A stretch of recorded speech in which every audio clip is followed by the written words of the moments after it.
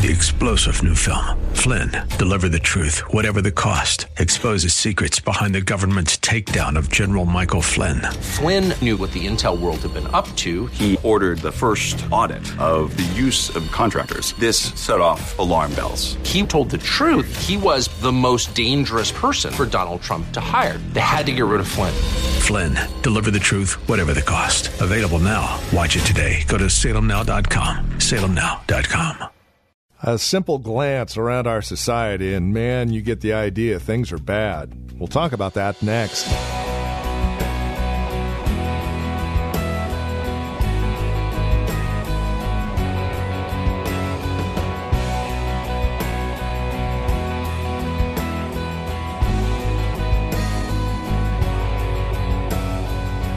It doesn't take much watching of the news to understand just how bad things are. And the fact is, they'll probably get even worse. So how do we deal with terrible times? I'm glad you asked. We have some answers for you today here on Times of Refreshing with Pastor Napoleon from The Well, a Christian community here in Livermore, California. If you'll join us today for the next 20 minutes or so, we'll be in 2 Timothy chapter 2, verses 1 through 10, as we take a look at the terrible times and the answer to these terrible times from the Apostle Paul's perspective. Here's Pastor Napoleon now with today's program. We're going to look at 2 Timothy chapter 2, verse 1 on down to 10. And I want to share something with you about that's kind of been stirring in my spirit. And I think it's important for all of us as we're looking at what's going on all around us in the world. One of the hardest things that we will ever do as Christians is be in the world, but yet not of the world. I want to just say that again. One of the hardest things that we'll ever do is be in the world, but yet not of the world. The world is going down a certain path. And the thing that I always look at, a lot of times people try to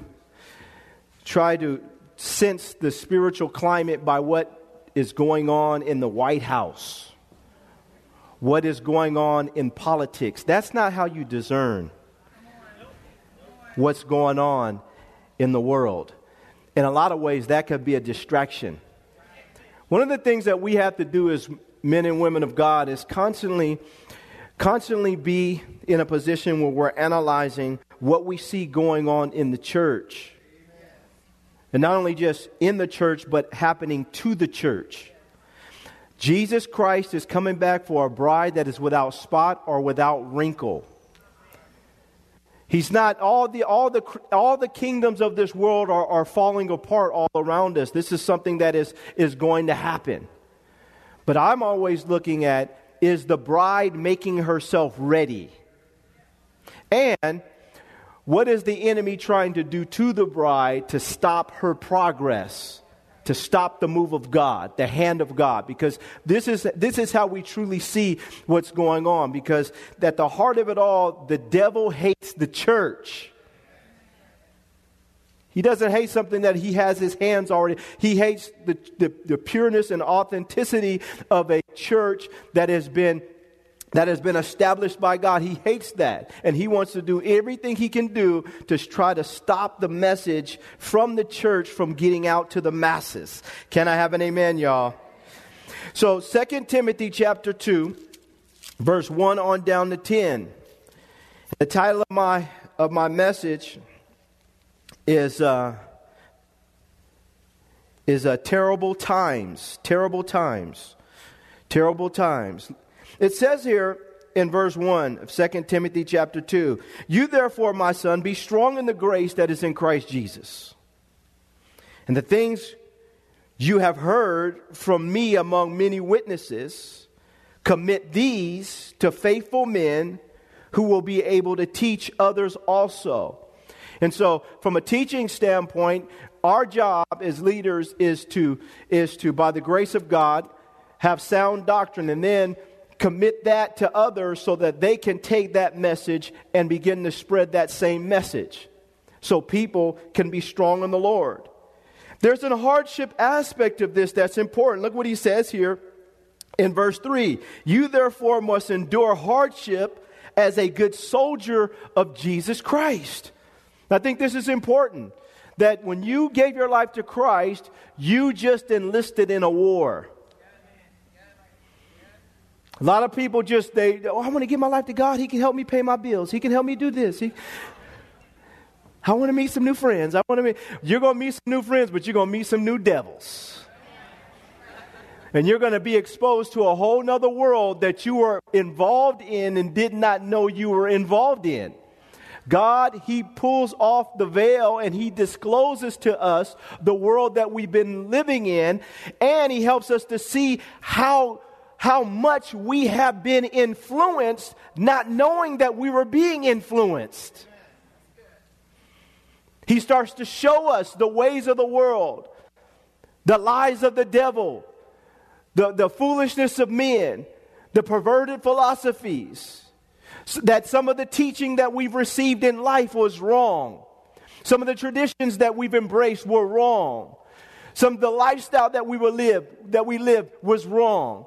He starts to disclose all these things, and he saves us, and He then begins to teach us that yes, we are in a war and we have to be willing to endure hardships as a good soldier. Somebody say soldier. You are a soldier in the army of the Lord. You are a preacher of truth and righteousness.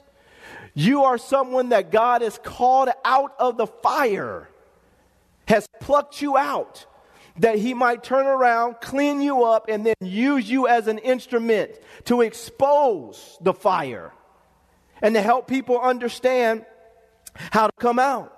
He says in verse 4, no one engaged in warfare entangles himself with the affairs of this life, that he may please Him who enlisted him as a soldier. I can't get caught up in all this stuff. Twitter and Facebook and news and this, and get so consumed with this stuff and get so consumed with the affairs of life that I fail to realize that my job is to please Him who enlisted me as a soldier. That's my ultimate job. Can I have an amen, y'all? Is to please Him who enlisted me as a soldier. It doesn't matter what this person is doing. Doesn't matter what that person says, that I have been enlisted, and my job is to please my commanding officer. It's to please the King, to make sure that in my life, that as I'm going through life, that everything lines up with His purpose and His desire, because the world is falling apart all around us. But the kingdom of God is a kingdom that will stand forever. Look at your neighbor and tell him forever, forever. Forever. He says no one entangles him in warfare and entangles himself. No one engaged in warfare entangles himself with the affairs of this life, that he may please Him who enlisted him as a soldier. And also, if anyone competes in athletics, he is not crowned unless he competes according to the rules. Somebody say rules. There are rules that are assigned to all of us in the kingdom that we have to align ourselves with, and that's okay. He says in verse 6, the hardworking farmer must be first to partake of the crops. Consider what I say, and may the Lord give you understanding in all things. Remember that Jesus Christ of the seed of David was raised from the dead according to my gospel. Now watch this, y'all. For which I suffer trouble. It's troubling times, y'all. I suffer trouble as an evildoer, even to the point of chains. But the Apostle Paul says, but the word of God is not chained. I love this. He says, therefore I endure all things for the sake of the elect, that they also may obtain salvation which is in Christ Jesus, he says, with eternal glory. He says, for I suffer trouble as an evildoer. The world is getting to a place where true, authentic Christianity is, and I want to just say it, it is hated. If you truly draw the line and stand for Christ, and not budge on His principles and His desire, His purposes, people will hate you. They will ostracize you. I'm not saying everyone, of course, but there is a great faction that does not care to hear about anything that has to do with Jesus Christ. You can talk about God. Can I have an amen, y'all? But when you start talking about Jesus Christ and Him being the Son of God and Him being raised on the third day and Him being seated at the right hand of the Father as your advocate and as somebody that has died for your sin, then there is a problem. And I want to talk about this openly because it is becoming more and more prevalent for Christian persecution to take place upon the face of the planet. And I don't mean, we talk about various biases and persecution, but I want to address the persecution that's coming at the body of Christ. And for the things that we stand for when it comes to God. You know, people say this all the time, well, the people know about what the church is against instead of what they're for. And I say, well, wait a minute. People need to know what the church is against, and they need to know what the church is for. They need to know both.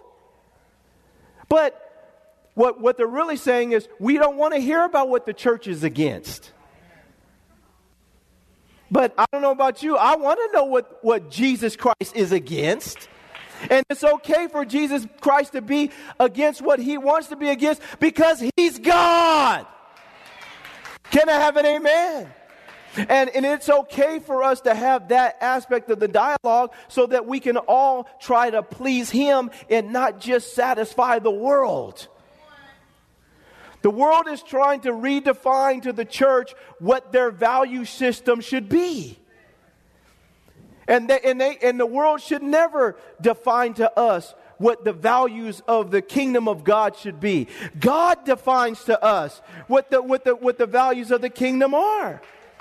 And our job is to align ourselves with those values and to promote those values, stand firm on those values, and be consistent and live out those values in our own lives without apology.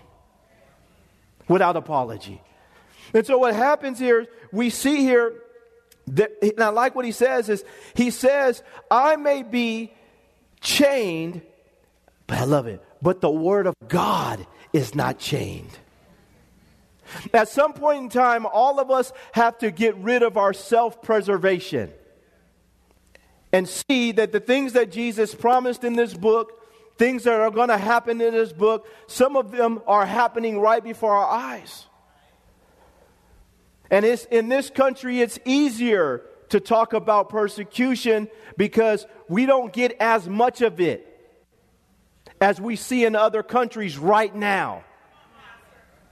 I've talked to you guys about going into Vietnam and preaching in a communist country where the pastors, we had to sneak in and do all this stuff and get in a hotel room, and we're there and the pastors are sitting there crying.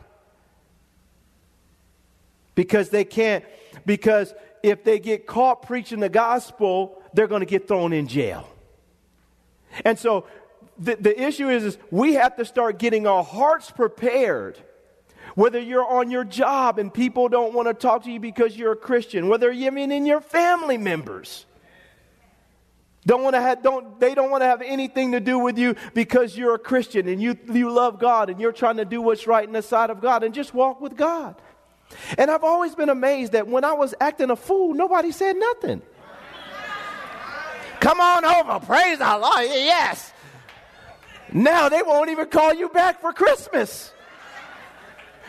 But when you were coming to the house drunk, they didn't say nothing. Aren't you grateful that you're not chained anymore? Amen? But the issue here, and this is what I want to address, and I'm trying to draw from this one verse, though, that the Word of God is not chained. At some point in time, we have to get rid of our self-preservation and our feelings of insecurity in regards to our faith and develop an intimacy with Jesus that we need, and then continue to herald the message that God has given us through His Word, not just our personal opinions, but through His Word, what He's saying. That is going to cause a stir. But it's also going to bring liberty. It is going to cause a stir, but it's going to also bring liberty into people's lives. Look at your neighbor and tell them, you have to stand. You have to stand. The heart of it all is that the Word of God is not changed. You may be. Apostle Paul in this situation, he's in bondage and chains. But his perspective was right. As a good soldier, I'm going to stand with God. And if it means that I am in a situation where I'm chained, as long as the Word of God isn't chained, I'm okay with that. This was his passion. It was his desire. He was left for dead. He was kicked out of cities. He was talked about. He was lied about. There was confusion concerning his ministry. He had to prove himself in Jerusalem. He had to go back to the Gentiles and make his way, even in synagogues. And he was always in a mode where he was trying to get the message out, even though he himself was not necessarily always accepted. But he was willing to do this. He went to Ephesus and there was riots in the city. Because the pagans in the city, they wanted their images of the great goddess Diana. And those that were making the images knew that their wealth would be affected by his ministry. So they created a riot in the city and ran him out of there. This was a part of the hardship of walking with God and being a minister of God and sharing your faith and being an ambassador, that there's going to be a time where we're not always accepted, but is the word being released? That we have to be okay with that. Because this is the day and age in which we are living, and it is getting heavier. People are becoming more vocal with their animosity towards authentic Christianity. If you say that you're against something, they'll start labeling you all these phobia words. Words that I don't even know. I'm like, what is that? I'm not even going to look it up. This sounds stupid. And I know I'm not that. I'm just trying to do what God says. Can I have an amen? They'll start labeling you this and that. And then they'll start saying, and this is what's going on in the world in terms of the church. And we have to be willing to stand. I'm not going to your church because you guys don't believe in this. And you guys, well, listen, then go to another one. Just go somewhere and serve Jesus Christ. I don't believe in your God. Well, that's up to you. One day you're going to meet him. I've stopped trying to fight with folks. I'm not Jesus. You're going to fight. Okay, well, if you don't want to, that's fine. All I know is I tried to tell you. Now, let's go to lunch. Let's go. Acts chapter 12. I want to read this story. And this is going to really, really be a picture also of what we're talking about here. Acts chapter 12, verse 1 on down. And in this passage of Scripture, we're also going to see our great answer. And this answer is not just for the leadership of the church. This is for all of us. This is the answer for all of us as we go through these times. It says here in Acts chapter 12, verse 1. Now about that time, Herod, the king, stretched out his hand to harass some from the church. Then he killed James, the brother of John, with the sword. And because he saw that it pleased the Jews, he proceeded further to seize Peter also. Now it was during the days of unleavened bread. So when he had arrested him, he put him in prison and delivered him to 4 squads of soldiers to keep him, intending to bring him before the people after Passover. Saints, always remember that, and I want to say this right, when it comes to Christianity, and you've heard me say it many times, Christianity is not a popularity contest. And this is something that really happened. This is what transpired. He saw that it pleased the people. He saw that he was able to get a reaction from people. Never allow the crowds to deceive you. Just because something is popular does not mean that it is right. And the church at large has suffered from insecurity. And as a result of that, we think that success is totally tied to how many people we have supporting us or how many people that like us. And we have to see that when it comes to the kingdom of God, although we are not in the minority, we are in a world that is in direct opposition to the kingdom of God and does not like God's rule. And that is okay, as long as we understand that. The problem that we have in the church is that we will change the rules to please people, and then we will lose our relationship with God.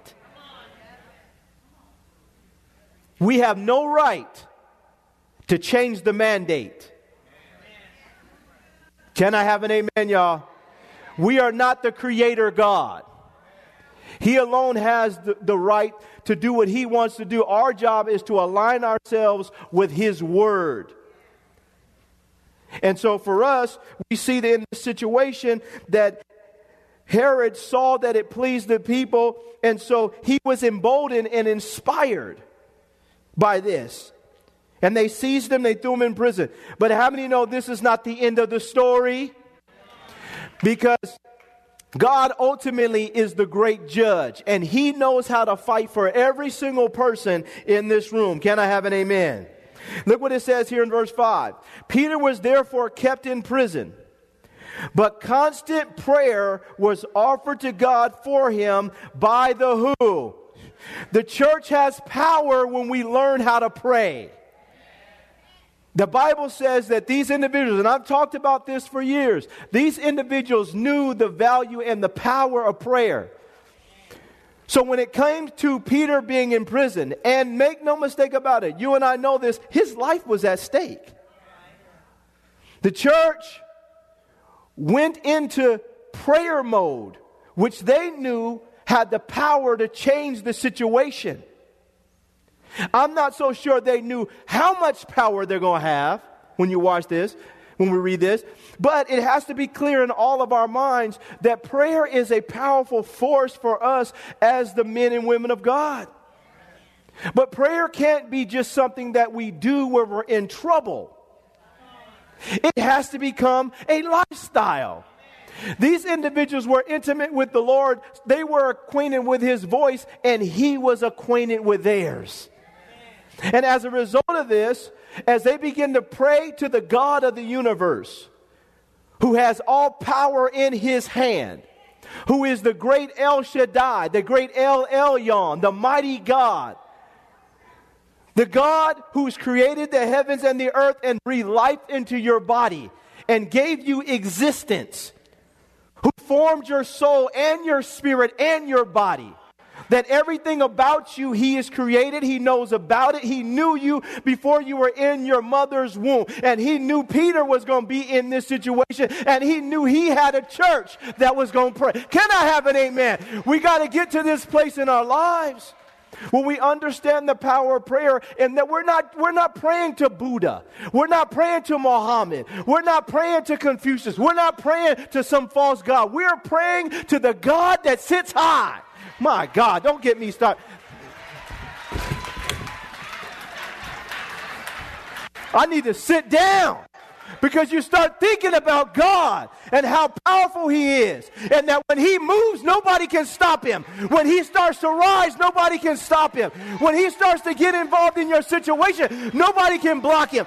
That when you begin to pray, you're praying to the God of the universe, the God that walks on water, the God that heals the sick, the God that raises the dead, the God that will take you and get you off drugs right now, that the God that will fight your battles. We're not just praying. You're not praying to me. You're not praying to your neighbor. You're not praying when you pray to Jesus, when you pray to God the Father in the name of Jesus. There's power in that.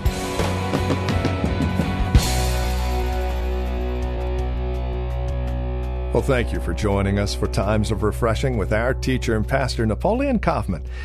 This program is the production of the Well Christian Community. And we pray today's broadcast has blessed you and has encouraged you in Christ. If it has, would you take a moment and let us know? There are several ways that you can contact us. First, by mail. The Well Christian Community. Address your envelope to 2333 Neeson Drive. That's here in Livermore. The zip code is 94551. You can also stop by our website, learn more about us, and drop us an email, thewellchurch.net. That's thewellchurch.net. And then, of course, by phone, 925-292-7800. That's 925-292-7800. As you visit our website, don't forget to look for the link to our Facebook page. And if you're on Facebook, simply search The Well Christian Community. You can even follow Pastor Napoleon on Twitter with the address @Napoleon Kaufman, all one word. Until next time, may Jesus Christ be highly exalted in your life, and may He bring you a peace that passes all understanding.